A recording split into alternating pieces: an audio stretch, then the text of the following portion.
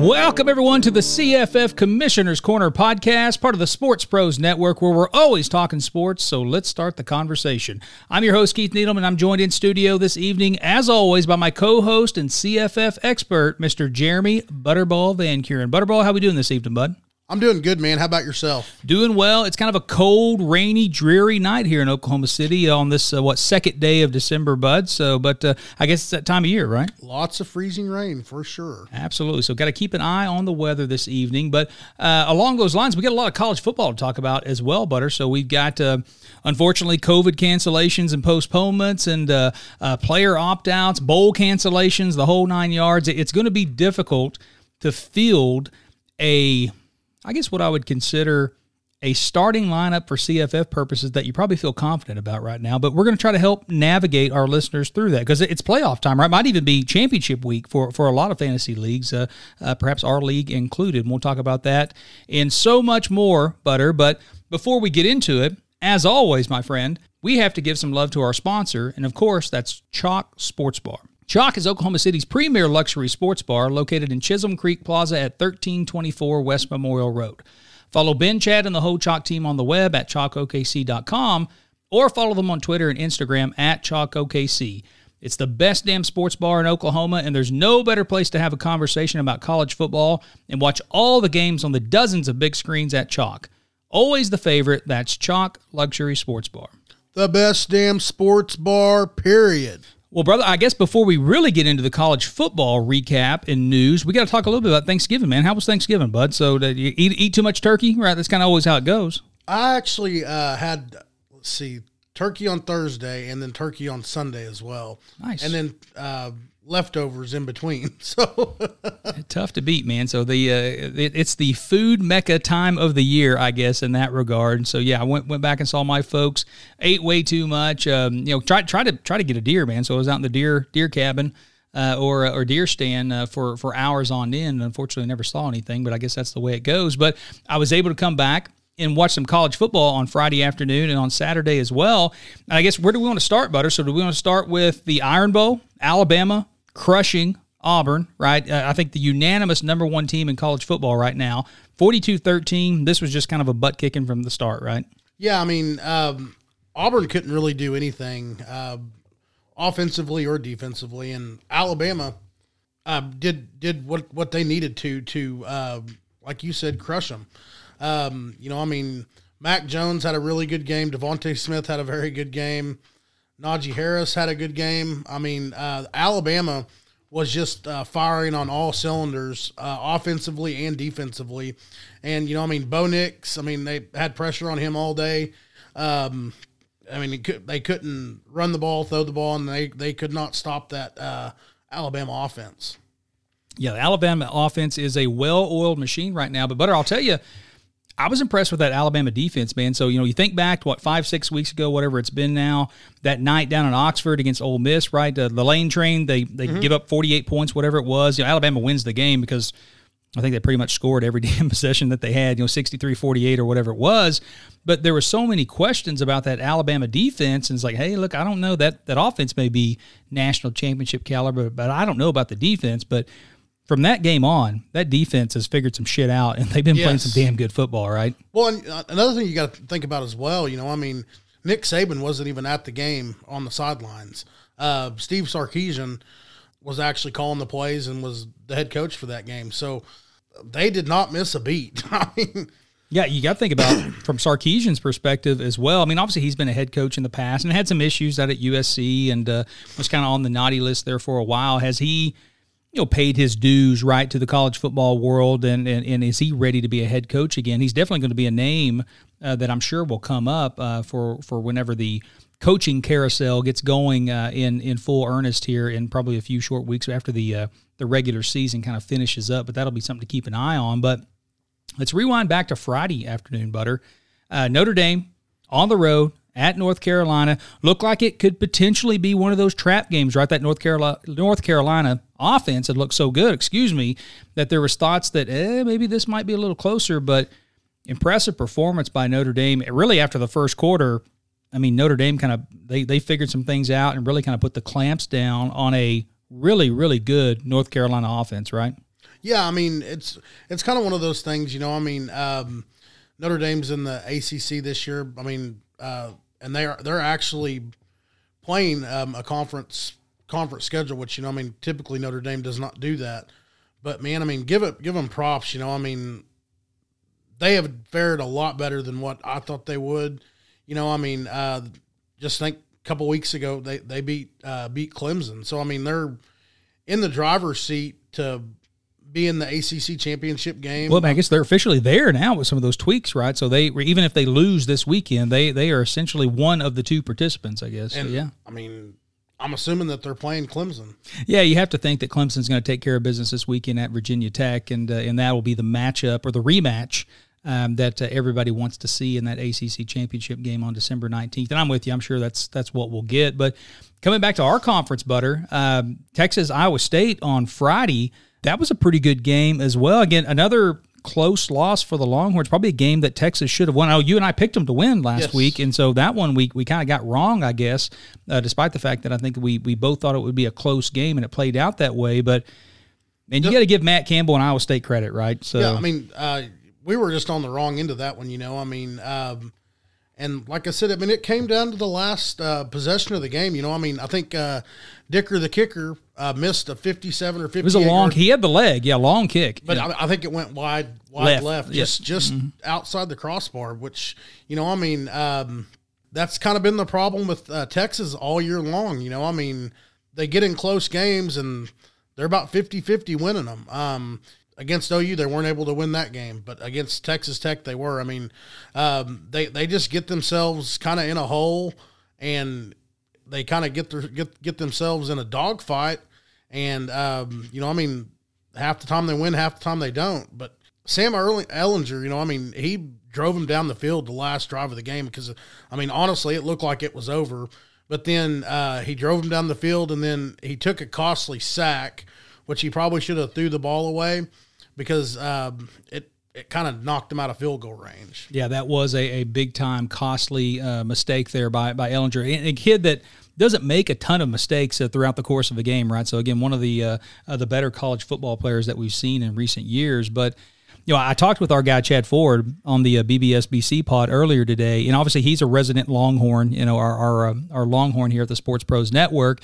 And we were talking, you know, about Tom Herman. Is it time to move on, right? His fourth year, probably been a disappointment, I think, in most Texas fans' opinion. And so Chad was of the opinion that, yes, they should, but he doesn't necessarily know that they will, kind of in this COVID year, the optics about, you know, a buyout and all the things that kind of go into that. But I think he probably represents most Texas fans and that they're probably ready to part ways. But, you know, it always raises the question as to, well, who do you go get, right? Because Texas is obviously one of the blue blood programs.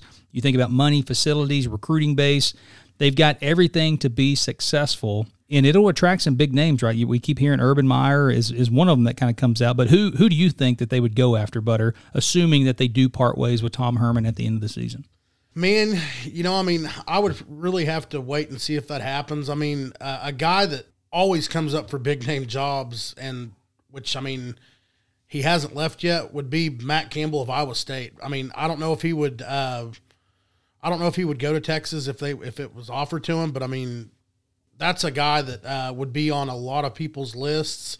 Another guy, Sonny, is it Sonny Cumbie that's at SMU? Yes, yeah. Well, no, that's Dykes, right? Dykes. So yeah. Dykes. That would be another one that I would think would be high up on that list. Chad mentioned Luke Fickell at Cincinnati. Is that would be at the top of his list from a wish list standpoint? That would not be a bad pick either. I mean, then you also got to think about the guy from Coastal Carolina. I mean, fantastic job, absolutely. Yes, I can't think, undefeated in Coastal Carolina right now. I think he'll get listed for some jobs. You know, I mean, another job that's open right now is South Carolina. I mean, I think Beamer from OU is getting Shane Beamer's getting his name's come up quite a bit. Solid look at that gig. Man, I mean, it's just tough to say until it happens. You know, I would think that with the way that it's been this year, I mean, I would think that he gets one more year. But you know, I mean, the donors down at Texas have a lot of money and they don't like to lose. And, you know, I mean, we've seen it with whenever Charlie Strong was down there. I mean, like we were talking about like how big his buyout was, but they didn't bat an eye. They paid it. It's true. Oil prices were a little better back then as well, though. So that might kind of factor into it. And so we'll keep an eye on that. But yeah, definitely some turmoil down there. And again, just not the success that I think UT expects, especially whenever they made that hire, 4 years ago now. So, well, you mentioned Shane Beamer. You mentioned OU there, and I guess we got to walk into all these COVID postponements and cancellations, Butter. And so OU, they had their first issue last weekend, right, with the West Virginia game being postponed.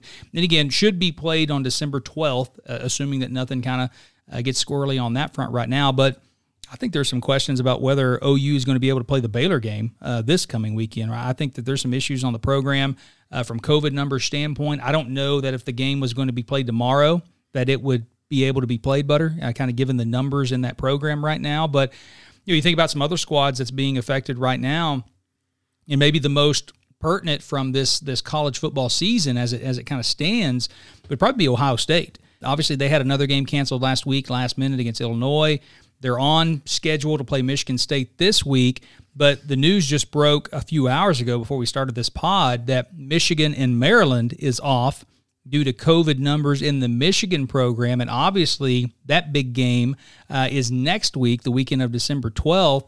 And wouldn't it be ironic if Michigan is unable to play in that game and it ends up costing Ohio State a place in the Big Ten championship and, more importantly, the college football playoff? But your thoughts on all of this, and man, we're limping to the finish line here, bud. Are we going to get it in? You know, I mean, it's kind of one of those things that you really have to take a close look at. You know, I mean, if Ohio State cannot play these games and they aren't Big Ten champions and they don't have an opportunity to play, do they deserve to go to some of these bowls where like a team that's 9-2, I mean, has played 11 games, has sacrificed and played the needed games, you know, I mean, and that's something that I think we're going to have, like, it's going to be havoc now all the way to the end of the year. You know, I mean, that's one of those things, you know, I mean, you talk about Michigan postponing all their activities. I mean, I think that game right there is more in jeopardy of not being played than, you know, I mean, the Buckeyes versus Michigan State, and heck, it's 2 weeks down the road, you know. Yeah, in the lag time. And again, the Big Ten kind of put themselves in this position. We've talked about it at length over the last few weeks or 2 months on this pod about, you know, they left themselves zero room for error. They put in some really stringent protocols and procedures for holding players out once they've tested positive. Right? I think it's 21 days or something like that. And so, yeah, I mean, they've it's hard to say that, you know, they have no one to blame for themselves, because I don't think this is a situation to where you're looking to place blame on it. But, you know, I think it is going to be a quandary for the College Football Playoff Committee, you know, in a couple weeks or 2.5 weeks time, that, you know, how do you compare, let's say, for instance, a 9-1 Texas A&M team whose only loss is to probably the number one team in the country, Alabama, versus, let's say, a 5-0 or a 6-0 Ohio State team that, you know, probably doesn't have the marquee wins and has that strength of schedule, right? Although from an eye test standpoint, arbitrarily, everybody just thinks Ohio State's one of the top 4 teams in the country. But it gets into that discussion, or that debate, I should say, about do you pick the 4 best teams or do you pick the 4 most deserving teams, right? And so how do you balance out those resumes? And yeah, it's a shitty year to be on that playoff committee. Yes. I think is the one way to sum it up, man. So. I would think, like, if they don't get the opportunity to play in the Big Ten title game, I would think that they should not have a shot at going to the playoff. I mean, they could win, you know, I mean, 2 more games, which, I mean, they for sure have to win 2 more games to get to the playoff, correct? I mean, I don't think it's going to happen for them. Yeah, they are tenuous at best. And again, they come out, they were still ranked number 4 by the playoff committee this past week, but it'll be interesting to keep an eye on to see how that might change or evolve as teams continue to lap them in terms of games and in terms, arguably, of quality wins. Because again, you know, unfortunately for Ohio State, that Penn State win doesn't look so hot anymore. Again, they looked a little shaky at the end against Indiana, despite Indiana probably being the best win on their schedule thus far. And then if they don't get to play Michigan, who Michigan's been a shit show this year anyways. It wouldn't have really been a super impressive win, assuming that they even get to play that game. It's like, yeah, they're kind of running out of chances. So they needed that Big Ten championship game and to play somebody highly ranked from the West on that front. And so I think they're tenuous at best. I mean, even if they do get to play Michigan State and Michigan, as it sits right now, their marquee win is Indiana. Everybody else, I mean...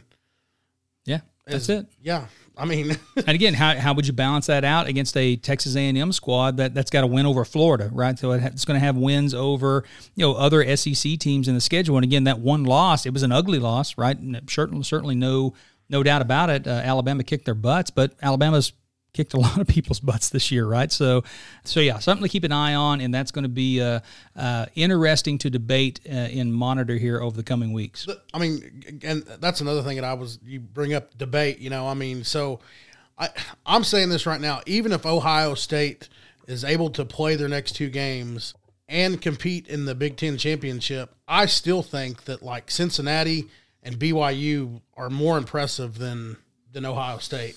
I will say this, Butter. If Ohio State thumps Michigan State this weekend, if they are able to play Michigan and thump them, and then they get either Northwestern or Wisconsin in the Big Ten championship and win that game, I think they'll be in the playoff.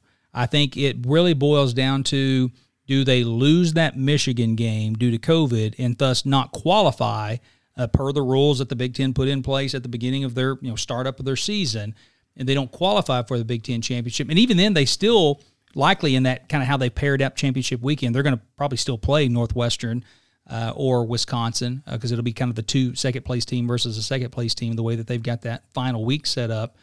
But I think not being able to claim that you're the conference champion, even if it's under goofy, arbitrary rules, I think will be a strike against them. And it wouldn't shock me as if they drop from 4th to 5th, maybe in that final playoff ranking, if that's how it all kind of plays out. So, yeah, definitely going to keep an eye on that. It's going to be fun to argue over. But we got to talk about, kind of bring it back a little bit to the CFF perspective, I guess. And the question I posed for you here is, Jarrett Patterson human?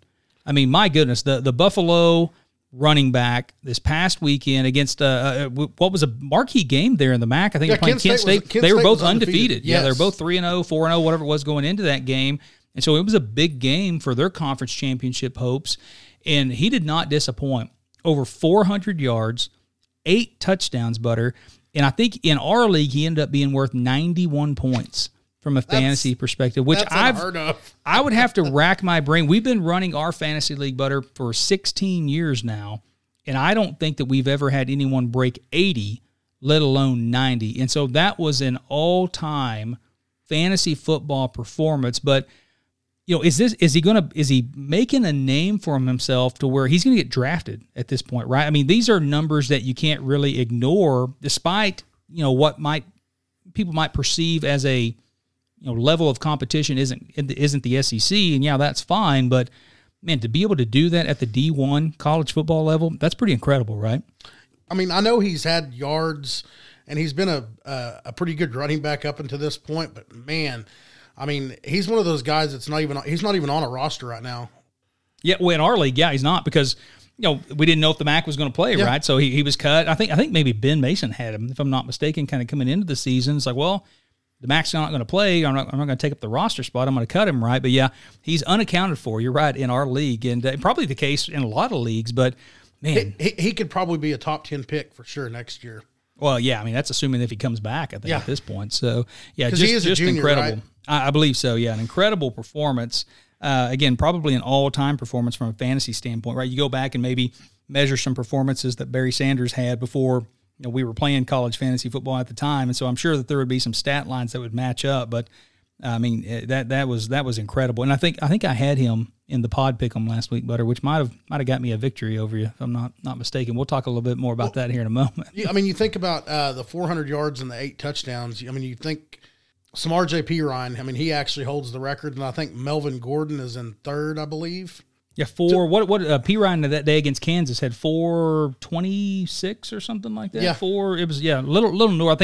I think Patterson ended up with 408. I think was his final tally. That game against Kansas, if you recall, it was a monsoon muddy ass mess. Yep, I do. I definitely remember it being rainy. Well, again, just an incredible performance. Had to be noted here on the CFF Commissioner's Corner podcast. We would have been derelict in our duties had we not mentioned that incredible superhuman performance. But, I guess, one more game on the board that we want to talk about before we talk a little bit about CFF playoffs, Butter. Northwestern, right? They had that Cinderella season. It was all coming together. They were going to Michigan State. Michigan State's probably not very good this year, and they piss it all away. And we called it, right? So we had saying, hey, look, you probably want to take Michigan State here. Wouldn't shock us if they win the game straight up, and I'll be damned if that's not what happened. Again, Northwestern falls behind early. They claw back. They tie the game up at late at one point, 20-20, and then just can't make enough plays down the stretch. But disappointing, right? I think we like to root for Pat Fitzgerald, and he seems like a good guy and a guy that you'd want to play for. But tough break for them, right? Yeah, I mean, turnovers in this game killed them. And, I watched some of this game before the Mike Tyson Jones fight, that was the game that was on. And, like I said, I'm a big Pat Fitzgerald fan, but those guys just, they just had a bad game. They were off, and, Michigan State, their defense, it seemed like, came to play that last week. So, Michigan State's one of those schizo teams, man. They're like, you don't know which team's going to show up, right? Like it's like a trap game. Yes, yeah. It's like they would be terrifying to play, in which obviously Ohio State's going up against them this week. And so, if you're going back and forth on kind of whether they're good or whether they're bad, they'll probably be bad this week, and Ohio State will thump them, assuming they get to play that game. But, definitely one of those schizo teams. But I got to get your opinion on this, Butter. That neon green on green Michigan State uni, that's fucking hideous. That's one of the ugliest uni combos that I think I've seen in the last 10 years. In Oregon and Oklahoma State, right, we're used to seeing some ugly uni combos of what Oklahoma State trots out here in this state, Oregon in particular as well, but that's ugly, right? Yeah, and I think it just said state across it's so terrible. Yeah, and then another one, you mentioned Oregon. Well, Oregon lost to Oregon State. Yeah, big one. Yeah. And so, Oregon State's uniforms, they didn't. I guess they couldn't afford to put beavers on the front, so they put beeves. Yeah. Well, it was good that both Oregon State and Oregon were playing in neon jerseys, right? Oregon State kind of neon orange and Oregon neon yellow because that was kind of a fog bow late Saturday night there. That was kind of fun to watch. I kind of flipped that one over and was watching that one late. That was Friday night. It was Friday nights whenever they played, I think, right? That's right. And, that was kind of fun to watch. And, big win for Oregon State there, kind of getting that touchdown at the last 30 seconds of the game and stuff. So big rivalry win there for the Beavs on that one. But we got to talk about CFF playoffs, right? So there were some leagues that kind of wrapped up and actually finished up last week, and so that was kind of the last regular season week. One of those was a kind of fellow CFF expert and podcaster extraordinaire, Joe DeSalvo. I was actually in his league. Mm-hmm. It was supposed to be a 4-1 league and it ended up being 2-1 with all the COVID issues and all that stuff. And so finished fourth, man, out of, I don't know, about 80, 90 something other CFF experts. So so is it done? It's done. It's officially done. So finished fourth there. So now pretty proud of myself for the first year kind of being in DeSalvo's league. And again, he does a fantastic job. And we buy his preseason rankings and magazine that he puts out, June or July every single season. So he does a fantastic job. But want to give him a shout out there. Is he doing a bowl deal this year? I'm sure he will. I don't know. Okay. So obviously, if we have enough bowl games to get to, kind of fingers crossed that we're able to have enough to justify kind of having one of those games and his expertise and opinion on that. But in our league, Butter, the CFFL that we've been putting on for the last 16 years, we're down to the second leg of our cumulative playoff. Again, we kind of take 2 weeks, I guess, and the highest scoring teams of the 1 versus 4, 2 versus 3 game ends up moving on to the championship, which typically is decided by the bowl games. Again, we've got some contingencies in place, assuming that enough bowl games get canceled, that we won't do that this year. But the top 2 seeds, they hold serve, right? So our guy Barrett Hartman, again, part of the Sports Pros Network. You're familiar with that name from listening to the Soccer Pod, the Yankee Wankers. He's a soccer expert as well as CFF expert. He holds a tenuous lead, 23 points, give or take. Anything over can happen, Chad though. Volk, right? 151 to 128 was pretty much the score in that one.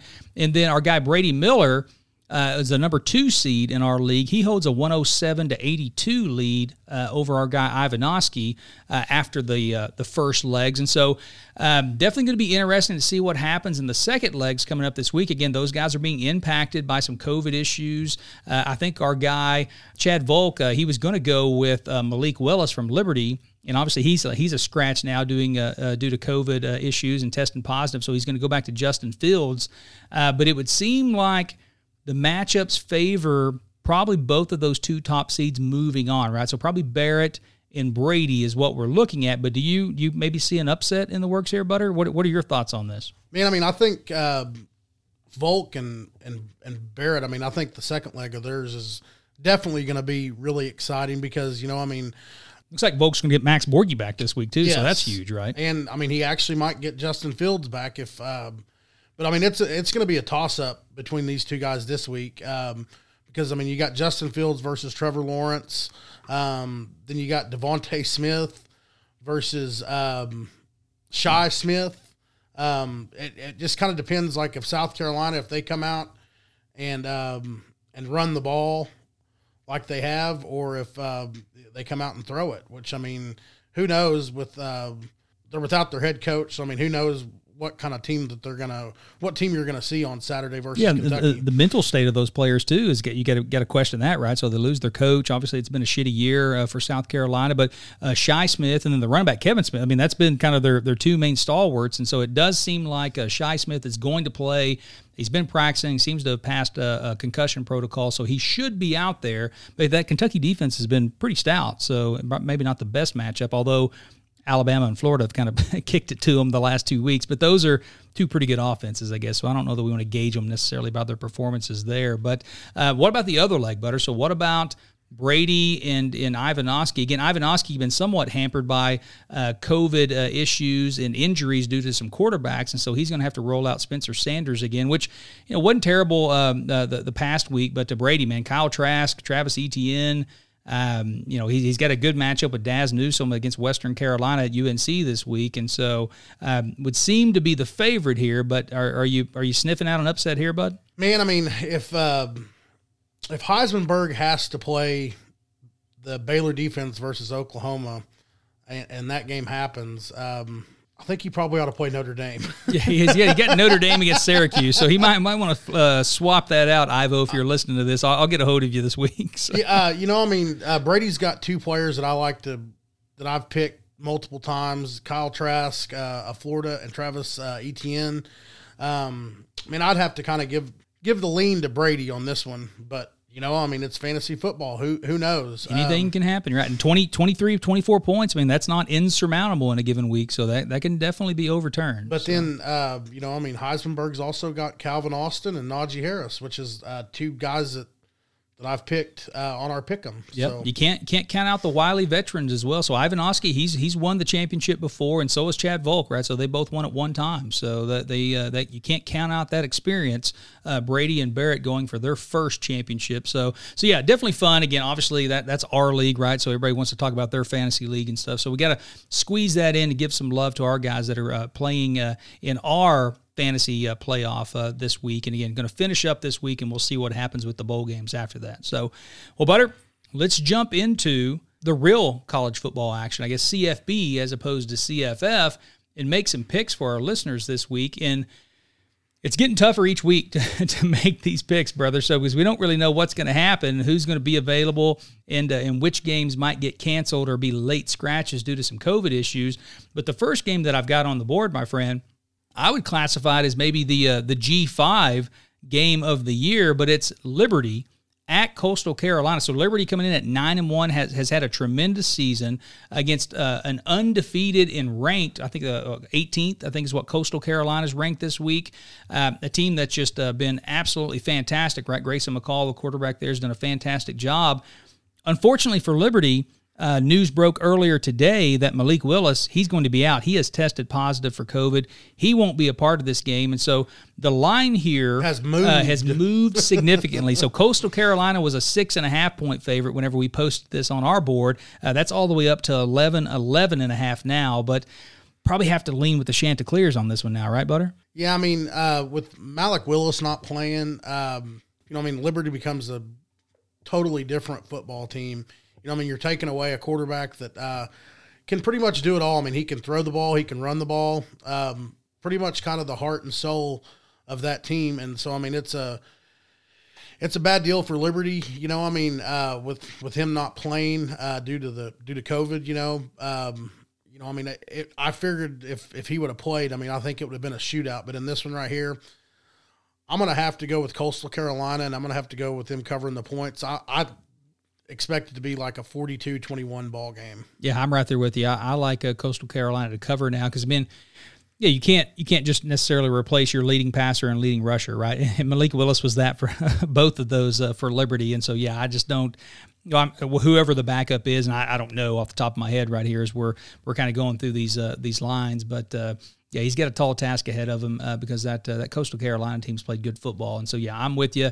I would go with the Chanticleers on this one. But we got to go to our team, Butter. Again, I think this game is tenuous as to whether it even takes place at this point. Saturday night down in Norman.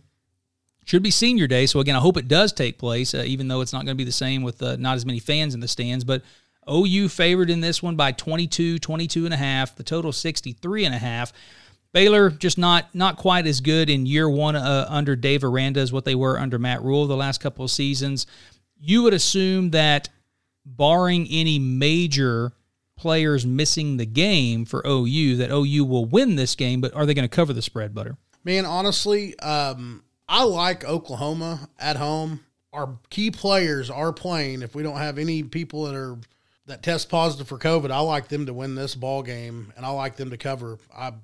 If we have Spencer Rattler, if we have Stevenson, if we have all of our defensive players, if we have everybody that is capable of playing and all of our star players playing, I think this is a 45-10 ball game. Yeah, assuming nothing goofy, I think OU would be the pick. I kind of like the under in this game, Butter. And again, for the same, you said 45-10, yeah. 38-10. That total is pretty high. And Baylor's offense has just not been very good this year. OU's defense has continued to get better. And assuming that OU may not be at full strength, maybe the play calling's a little more conservative. On Saturday night. Sounds like Bob Stoops may be on the sideline Saturday night, too. I so read that'd be that kind as of fun. well. He may kind of sub in and help coach some defensive positions. And, I don't know if it's because we've got coaches that are tested positive I think for it's COVID, what it is. Or yeah. if it's Beamer's getting a lot of time, and he's a name for like that South Carolina job. So, if he's been contacted and if he's maybe going through interviews or kind of maybe distracted, right? And takes a job, I'm assuming South Carolina's wanting to make the transition. I would say that they probably make the transition before the season ends. That way they can recruit. And right now, I'm sure that there's going to be people transferring out, and there's going to be people that are decommitting because of the Will Muschamp firing. Yeah, it's true. The longer you let it go on, the worse it's going to be for recruiting purposes. So, yeah, all things equal, you'd like to have your guy in there as quickly as possible. So we'll kind of keep an eye on that. But it'd be fun to see Coach Stoops out there, assuming that that does take place Saturday night. So, well, Butter, let's stay in the Big 12. Another big game, West Virginia at Iowa State. Cyclones, again, coming off that huge win down in Austin, essentially clinching their spot in the Big 12 championship at this point. So Cyclones a 6.5-point favorite here. Total 48.5, 49, depending upon your book. So, again, Vegas expecting it to be a relatively low-scoring game. But can Iowa State, can they stay focused, Butter? That's a huge win, arguably one of the biggest wins in the program's recent history for sure. But your thoughts on Mountaineers and Cyclones on Saturday afternoon? Man, I like Iowa State at home versus West Virginia. I know West Virginia, they play some defense, but I think that Purdy and I think that Breece Hall, I think that they're going to make enough plays to win the ball game, and I think that they're going to cover the spread. I look at the game, 34-21, something like that. I mean, I think West Virginia will score some points, but I mean, I think Iowa State covers. I'm with you as well. I think at this point they've worked too hard and they've gotten so close to really kind of transforming that program and reaching some plateaus that they've never gotten to in the past. I don't see a Matt Campbell coach team throwing it away this week. I do think West Virginia is going to be game, and I think that this will be a close game. But I think Iowa State just finds a way to win close games at the end. And so I'm with you. I like the Cyclones in this one as well. A traditional rivalry game, Butter, in the SEC East is going to take place this weekend. It typically takes place in mid-September, I think. But the Florida Gators heading up to Knoxville to take on Tennessee. Again, Florida, big favorite in this one, 17 points, 17.5, depending upon your book. The total, 62 points roughly. Any chance of an upset in this one by the Vols, or do the Gators keep it rolling, bud? Man, I'm going Florida Gators all the way. I think Kyle Trask is going to have a heyday along with Kyle Pitts versus the Tennessee Volunteers. I know the game is in Knoxville, but since Florida lost to Texas A&M at A&M, they've been a completely different football team, and the games that they've played have not even been close. So I'm going Go Gators on this one. I'm with you. I think that Florida performance, they end up pulling away in the second half against Kentucky this past week. It was sloppy and kind of ugly in the first half, and then they kind of figured some stuff out and kind of turned it on. I think that'll give Dan Mullen and in the coaching staff enough I guess, an impetus to kind of gripe and coach them up and kind of get their focus back in place, that they're going to be ready for this game against Tennessee. And I'm with you. I think Florida rolls in this one. It's a lot of points to be given up to a home dog in the conference, but I think Florida's that good. And again, I think Florida has everything to play for. And so I think they know that all the eyes are on them from a CFB playoff committee standpoint. So I think they're going to play well. But because if they win out and Alabama wins out, I mean, it's going to be them, Alabama and Florida in the SEC championship. Yeah, okay. Absolutely. So I think they both just need to win one more game. I think they both win this weekend. I think that may clinch it mathematically on that front, so they'll have some tiebreakers in place. So, but staying in SEC country, Butter, another big game, the Aggies, Texas A&M on the road at Auburn. Kind of maybe a fishy line here. I don't know. The Aggies are 6.5-point favorite. The total here, 49.5. So again, Vegas expecting a somewhat cagey defensive affair. Any chance of the upset here with Auburn on the Plains with Texas A&M, bud? Man, this is another one of those games. I just don't see it happening. I mean, Texas A&M. I mean, the opponents they've played, they've kind of dominated. I mean, with the exception of the Alabama game, I mean, Auburn. I mean, just got blown out by Alabama, and Auburn. I mean, to me, I mean, they just don't look. They don't look as good. I know that they're 5-3, and I mean, I know that they've kind of played a tough schedule, but I mean, to me, it seems like Bo Nix has taken a step backwards from last year to this year, and I mean, they don't have a good running game. It doesn't seem like, and like I said, I mean, just Bo Nix doesn't seem like he's been himself all year long. So I mean, I would lean towards Texas A&M and the points in this one. I'm going to disagree with you here, Butter. So I think there's some value to be had on Auburn, right? So we just saw them get their butts kicked in Tuscaloosa, right? So everybody's down on them, right? A&M's number 5 in the playoff rankings, despite the fact that they had I don't know if I would consider it a convincing performance against LSU that this past weekend. They win that game 20-7. Again, their defense looked really, really good, but I think LSU's offense is not very good. So I'm going to take the Tigers on this one, Butter, and I might just take the Tigers outright. I think A&M, again, we talk about it all the time. The football gods have a way of kind of evening some things out. I don't think A&M is the 5th best team in the country. And I think this may be the weekend that they fall out of the playoff picture and things start to get a little clearer here 2 weeks from that final weekend, so to speak. And so I'm going to take Auburn in this one. Give me the 6.5. And again, I might take the Tigers on the money line straight up. I think A&M goes down this weekend, bud. So, well, let's go up to Big Ten country, Butter. We've talked about this game. We've talked about this team and kind of the tenuous position that they're in. Buckeyes heading to East Lansing to take on Michigan State, take on Sparty in those ugly-ass uniforms this week. Ohio State, big favorite here, 23.5, 24 points, depending upon your book. The total, roughly 60 points in this one. Again, Ohio State, game's getting canceled. They're chomping at the bit. Head coach Ryan Day, he won't be there on Saturday. They've already announced that his I guess the timing of his positive test results will ensure that he won't be able to be on the sidelines to coach the Buckeyes this weekend, assuming that the game takes place. But if Ohio State plays, they're probably going to be pissed off, and they're probably going to be looking to have an impressive performance, right, Butter? But your thoughts on this one? I like Ohio State to win the ball game, but I like Michigan State to cover the points. That's a lot of points. And Michigan State's been weird, right? They're kind of spooky to play. They're playing at home. So give me Ohio State to win, but give me Michigan State, and I would take the points. I think it's going to be right there around that line, but I think 24 points is a good line. I could see this being a 41 to what would that be, 13, right? Somewhere in that ballpark. I think the Vegas lines are pretty good here. I think Ohio State might kind of pull away late to where I think you're right. Sparty is game early in this one.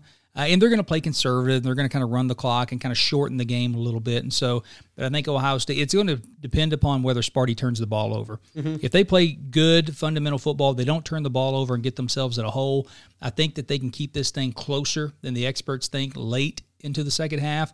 But if they have a couple of turnovers early and allow Ohio State to jump on them 21-0, this thing can get ugly and get out of hand real quick. Right. And so kind of a key there. Again, kind of a I'm whistling out there on a pick, but I would probably lean towards Ohio State here, but I think it's going to be close. I think that line's pretty good. So, well, let's stay in Big Ten country for one more here, Butter, and let's do Indiana and Wisconsin. Again, ranked versus ranked matchup. Should be a good game on paper.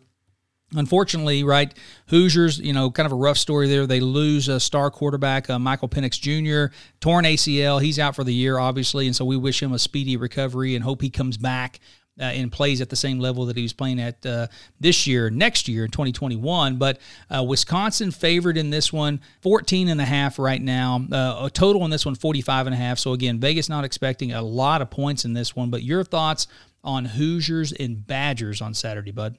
Man, I like Wisconsin to win the ball game, but I like Indiana to cover the points. I mean, I think with Penix being out, it's going to look like a totally different offense. You know what Wisconsin likes to do. Wisconsin loves to run the football, pound the football. I expect it to be a low-scoring game, so, I would lean towards the under a 45.5 points. And then also, Big Ten football, it's probably going to be a 7-point to 10-point game is what I'm expecting. I'm with you on the under. That's my best bet and pick here. I think the under is the play here. This has got a 20-10 type of feel to it, right? I think both defenses are going to kind of dominate. Indiana's probably going to be somewhat conservative from a play calling standpoint, right? I think the kid that they have, the backup, is a transfer from Utah that was kind of a highly recruited kid out of California, if I'm not mistaken. But haven't seen them take a whole lot of meaningful snaps on certainly on this stage. Again, Wisconsin's a big-time football team. I know they had that loss against Northwestern a couple weeks ago, and kudos to Northwestern for kind of pulling off that big win there. But I think Wisconsin will win the game. Again, I think that if you can get the hook, maybe you go with the Hoosiers here, but I think it's going to be relatively close. But I like the under here. I think points will come at a premium in this one. And again, you don't ever know what the weather is going to be like in Wisconsin in December as well. It may be cold and ugly up there. So, well, one more game on the board, Butter. Probably the big game of the night. More often than not, it would be. Again, LSU been somewhat disappointing this year and kind of fell back a little bit. But number one, Alabama heads down to the swamp, so to speak. I guess in the swamp in the sense of Louisiana, not Florida, but heads to Baton Rouge, right, to Death Valley to take on a wounded LSU team, again, coming off a tough loss to the Aggies this past week. Crimson Tide, big favorite in this one, Butter. So I've seen it as high as 30 on some books, but right now 29.5. Total here 67.5. So relatively high scoring affair, but I think Vegas expects Alabama to do most of the scoring here. Any chance things get weird in Baton Rouge Saturday night, bud? Well, I expect Alabama to win the ball game, but I'm taking LSU and the points at home. I think 29.5, that's a lot of points. I think LSU, they're 3-4, but it's LSU versus Alabama. And it's at It's at home. So I don't expect them to get blown out at home. Man, I like the under in this game. And I think LSU's defense is going to play well. And they're still going to lose the game. I think Alabama wins this game. I think Alabama wins it. I think LSU still got a lot of pride. Coach O definitely has a lot of pride, right? So, and he's been very defiant in the face of what's been a tough season down there. They've had a ton of opt-outs and just lost a ton of talent. We talked about them a lot at the beginning of the season several months ago. But I think that LSU defense will show some pride. I think they're going to play well. And I think from an offensive standpoint, they're going to try to shorten the game and kind of limit the possessions that powerful Alabama offense has. And so I love the under in this game, and I think the line is pretty close. I think it could be a 28, kind of a, I don't know, let's say a 35-7, 38-10 type of game to where Alabama wins the game comfortably. It's never in doubt. But I don't expect Alabama to put 50 up on them either. And so that's why I love the under. It's probably my best bet in this one. So, but going to be fun to watch. And obviously a night game down in LSU is always fun. I mean, not going to be the same crowd as what it would typically be. So probably no earthquake being registered on the Richter scale as what we've seen in the past down there. But we'll be tuning in and watching that one nonetheless. So, well, Butter, we've got to make some picks, man. Again, from a CFF fantasy college perspective, this is arguably the last week for a lot of leagues that are still going. So got to give some listeners, got to finish strong, give our listeners some good picks this week. And again, I got you again this past weekend, which was probably just due to Jarrett Patterson, right? So yes. He was worth 91 points. It's hard to lose. I would have had to have screwed it up royally to lose after picking Jarrett Patterson last week. So that one worked out for me, but I'll take the honors on this one, Butter, and I'll start off with my quarterbacks here, and I'm going to go Kyle Trask of Florida, which I think you have as well. We both like him against the Vols this week. And then from all the reports that I've seen, Butter, this game's going to take place. I think it's going to take place on Sunday now, but I'm going to go with Washington State's Jayden de Laura. Again, kind of the freshman recruit there that came in. Rolovich brought him in from Hawaii. The games that he played in earlier in the season, he put up a lot of points. He looked really, really good, right? He's been kind of out, COVID issues and whatnot, but it seems like he's going to play, and he's going to be the starter Sunday. And I don't think that USC defense is very good. And so if he does play, I think Wazoo keeps it close. That's going to be a fun game. There's going to be a lot of points, and I like Jayden de Laura to put up a lot of points there. But who are your two quarterbacks this week, bud? Well, I like Kyle Trask versus Tennessee, and then I also like Sam Howell, the North Carolina kid, versus Western Carolina, I think. Carolina. Right? Yeah. So, yeah, a good matchup there. You would expect, again, USC, UNC, tough loss against Notre Dame, pretty good this year. So, but I was really impressed with North Carolina's defense. They kept it closer and played better than maybe what I thought. And so I'm with you. I think Sam Howell, it's going to be a question of how late he plays in the game, right? So he might be on the bench in the second half, but he might be worth 40 points at halftime as well. So that would be nice. Yeah, probably not a bad pick there. But I'm going to piggyback on that, Butter. And again, I think we're on the same page. We're both taking running back Javonte Williams of North Carolina. Again, that two-headed rushing attack that North Carolina's thrown out there all season long has been really, really good. And so I think Michael Carter is the other running back that they have. But we're both going with Javonte Williams. And I'm going to take another Williams, and that's Notre Dame's Kyren Williams. Again, he came back, had a really good performance against North Carolina this past week. Notre Dame hosts Syracuse, right? It's going to be their last game. They get a bye week. They're heading into the ACC championship. So I think Notre Dame will play well. I think they'll beat up on Syracuse, and I think Kyren Williams probably gets 25 carries. Wouldn't shock me if he ends up with 150 yards and 2 touchdowns. So that's my two running backs. But who have you got at running back this week, Butter? I like Breece Hall of Iowa State and Javonte Williams of North Carolina. Like I said, I think Iowa State's going to be able to run the ball against West Virginia. Yeah, and Iowa State's Breece Hall, one of the leading rushers in the country this year. Again, he's up over, I think, 1,300 yards on the season. Again, Texas held him under 100 yards last week. I think he was at 94 yards or something like that and had a touchdown there. But he was still really effective. And, he's kind of one of the horses, right? So if you're this deep into the season and you're still competing for a championship, you got to dance with who brought you. And if Breece Hall is one of those guys, I would go ahead and trot him out there despite the fact. Start dancing. Yeah, West Virginia, again, playing some pretty good defense this year, but I think Breece Hall finds a way to get enough touches to where he'll be worth a lot of points. So good pick there. So, well, let's go wide receivers, Butter, and I'm going to go the G5 route this week because I like some matchups that are out there. But I'm going to start off in the MAC, Butter. Give me Western Michigan's Dwayne Eskridge.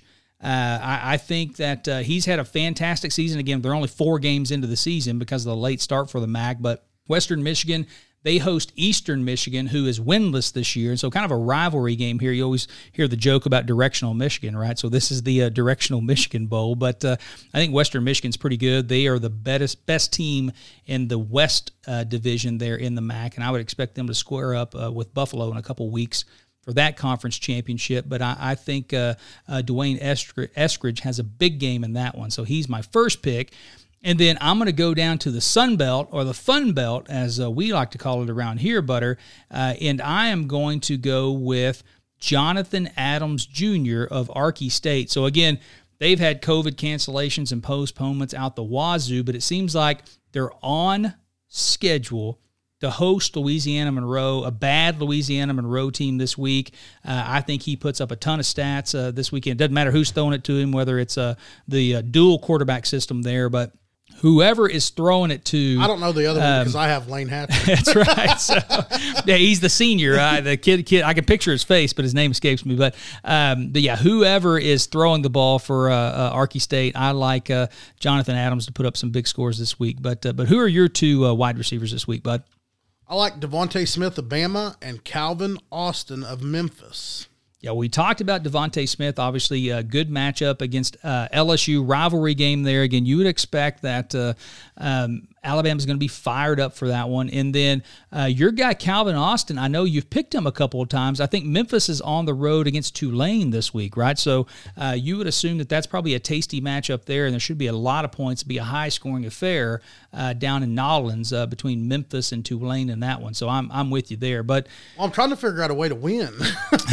Again, I appreciate that, Butter. You come to win every week, man. But I like the fact that I've got you on tilt a little bit, man. So I've got you 3 weeks in a row here. But one thing we're on the same page on, Butter, and that's tied in. And is there any reason to pick anyone other than Kyle Pitts?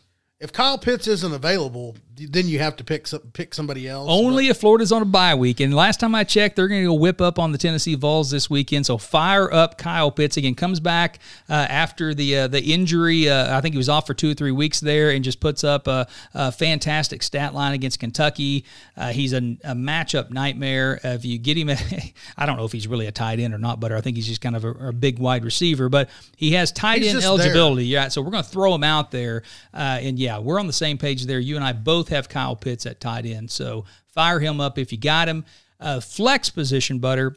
I'm trying to get creative here, right? I'm getting a little cocky, Butter, so I've got you the last 3 weeks in a row, and so I'm going to kind of go out on a limb here. Give me Texas Tech's Eric Azukanma, a wide receiver. Again, put up a big stat line against Oklahoma State this past weekend and lost. That was kind of a wild shootout there in Stillwater, kind of a fun game to watch. But Texas Tech, they have Kansas this week. Kansas is not good at football, if you haven't heard, Butter. And so I would expect Alan Bowman's back. Texas Tech's going to put up a lot of points. I think Ezukanma gets his fair share of that and has another big stat line against the Jayhawks. He's my flex. Who do you have at flex this week, Butter? Well, I'm going to go with Jarrett Patterson. Probably a good pick. Buffalo, even though it might be a week too late for the 400 yards and 8 touchdowns. But, I mean, if he can get me 150 yards, couple touchdowns, I'd be happy with that. Let's say he just does half of it, Butter. So 200 yards and 4 touchdowns, you'd be okay with that, right? Heck yeah, I would. So I think his last 2 weeks, he has over 700 yards and like 12 touchdowns or something. Just an incredible. I think he's like the 4th leading rusher in the country, and he's only played 4 games. Right? You think about some other, the Breece Halls of the world and stuff, who's played 9 games, 10 games and stuff. And I think he's already in the top 5 after a torrid start to the season for the Buffalo Bull there, Jarrett Patterson. Yeah, probably a good pick on that one, Butter. I got a good one, though. For the SEC defenses, anybody that has to play Kyle Pitts, Pitts is the shits. He is a matchup nightmare. And, yeah, watching him on film, if you're a DB in the SEC, you got to be thinking, you expect me to cover this guy? I mean, what the hell? What am I supposed to do here? So, well, Butter, let's go to kickers. And again, we love kickers here. Kickers are people too. Luke Roberts, former kicker, right, in our fantasy league, one of our favorite guys and a friend of the pod. So I'm going to go with Notre Dame's Jonathan Dorr, right? I expect Notre Dame to thump up on Syracuse this weekend. I think they're going to put up a lot of points and maybe even kick a couple of field goals. So that's my guy. But who do you have at kicker, Butter? Give me Grayson Atkins of the University of North Carolina. Like I said, I mean, they're playing Western Carolina. I expect there to be a lot of points scored in this game. It's a good matchup for pretty much everything, right? Yes. Kickers, quarterbacks, running backs, defenses. I think we're going to talk about that here in a moment. So, North Carolina against Western Carolina is probably a decent matchup. I would agree with you on that. Well, let's talk about defenses, Butter. I'm going to throw out the Georgia Bulldogs. And again, they are a good defense, right? They've been exposed a couple of times by Florida and Alabama, but Vanderbilt is not going to be a team that exposes any weaknesses for that Georgia defense. And so I think Georgia, assuming there's no goofy COVID issues or anything crazy like that they're going to play well and they're going to beat up on Vandy. Again, Vandy, they didn't score a point last week, so I like my chances there. But I'll take the Georgia Bulldogs at home hosting winless Vandy, who just fired their head coach. But you're going to stick with North Carolina, right? Yeah, so, I mean, like I had 4 defenses wrote down because, I had Georgia wrote down. I had Texas Tech wrote down because they're playing Kansas. But I think that the UNC, I think they've got the best matchup versus Western Carolina. Yeah, again, should be a blowout there, so you would expect the North Carolina defense, maybe some special teams, right? Maybe they get a punt return or a kick return touchdown in there as well. So probably not a bad pick, Butter. Well, you got to get off the schneid, Butter. Again, I think I've got you 3 weeks in a row, man. So this might be the week that you get me. So we'll tune in and find out and see what happens this weekend, Butter. But for our listeners out there, how can they get at you, man? I saw you sending some tweets out this past week. Where you at? Social media, Twitter? Throw the handle out there for them, brother. I'm on Twitter at Jeremy_Van Curen, or AKA the Fantasy Professional, and that is JEREMY_VANCUREN. Fantastic, brother. Well, again, I appreciate you being in studio with me again this week, and I look forward to doing it next week as we recap our CFF playoffs and all the action. It's going to be a lot of fun. Next week's episode should be really, really enjoyable. So, well, while this will wrap it up for this episode, everyone, the conversation doesn't end here. To keep it going and to also keep up with everything we're doing online over at the Sports Pros Network, check us out at fantasysportspros.com or on Twitter at sports_pros. And remember, that's pros with an E, PROSE. Enjoy the games this week, everyone. We'll talk to you next week. Take care.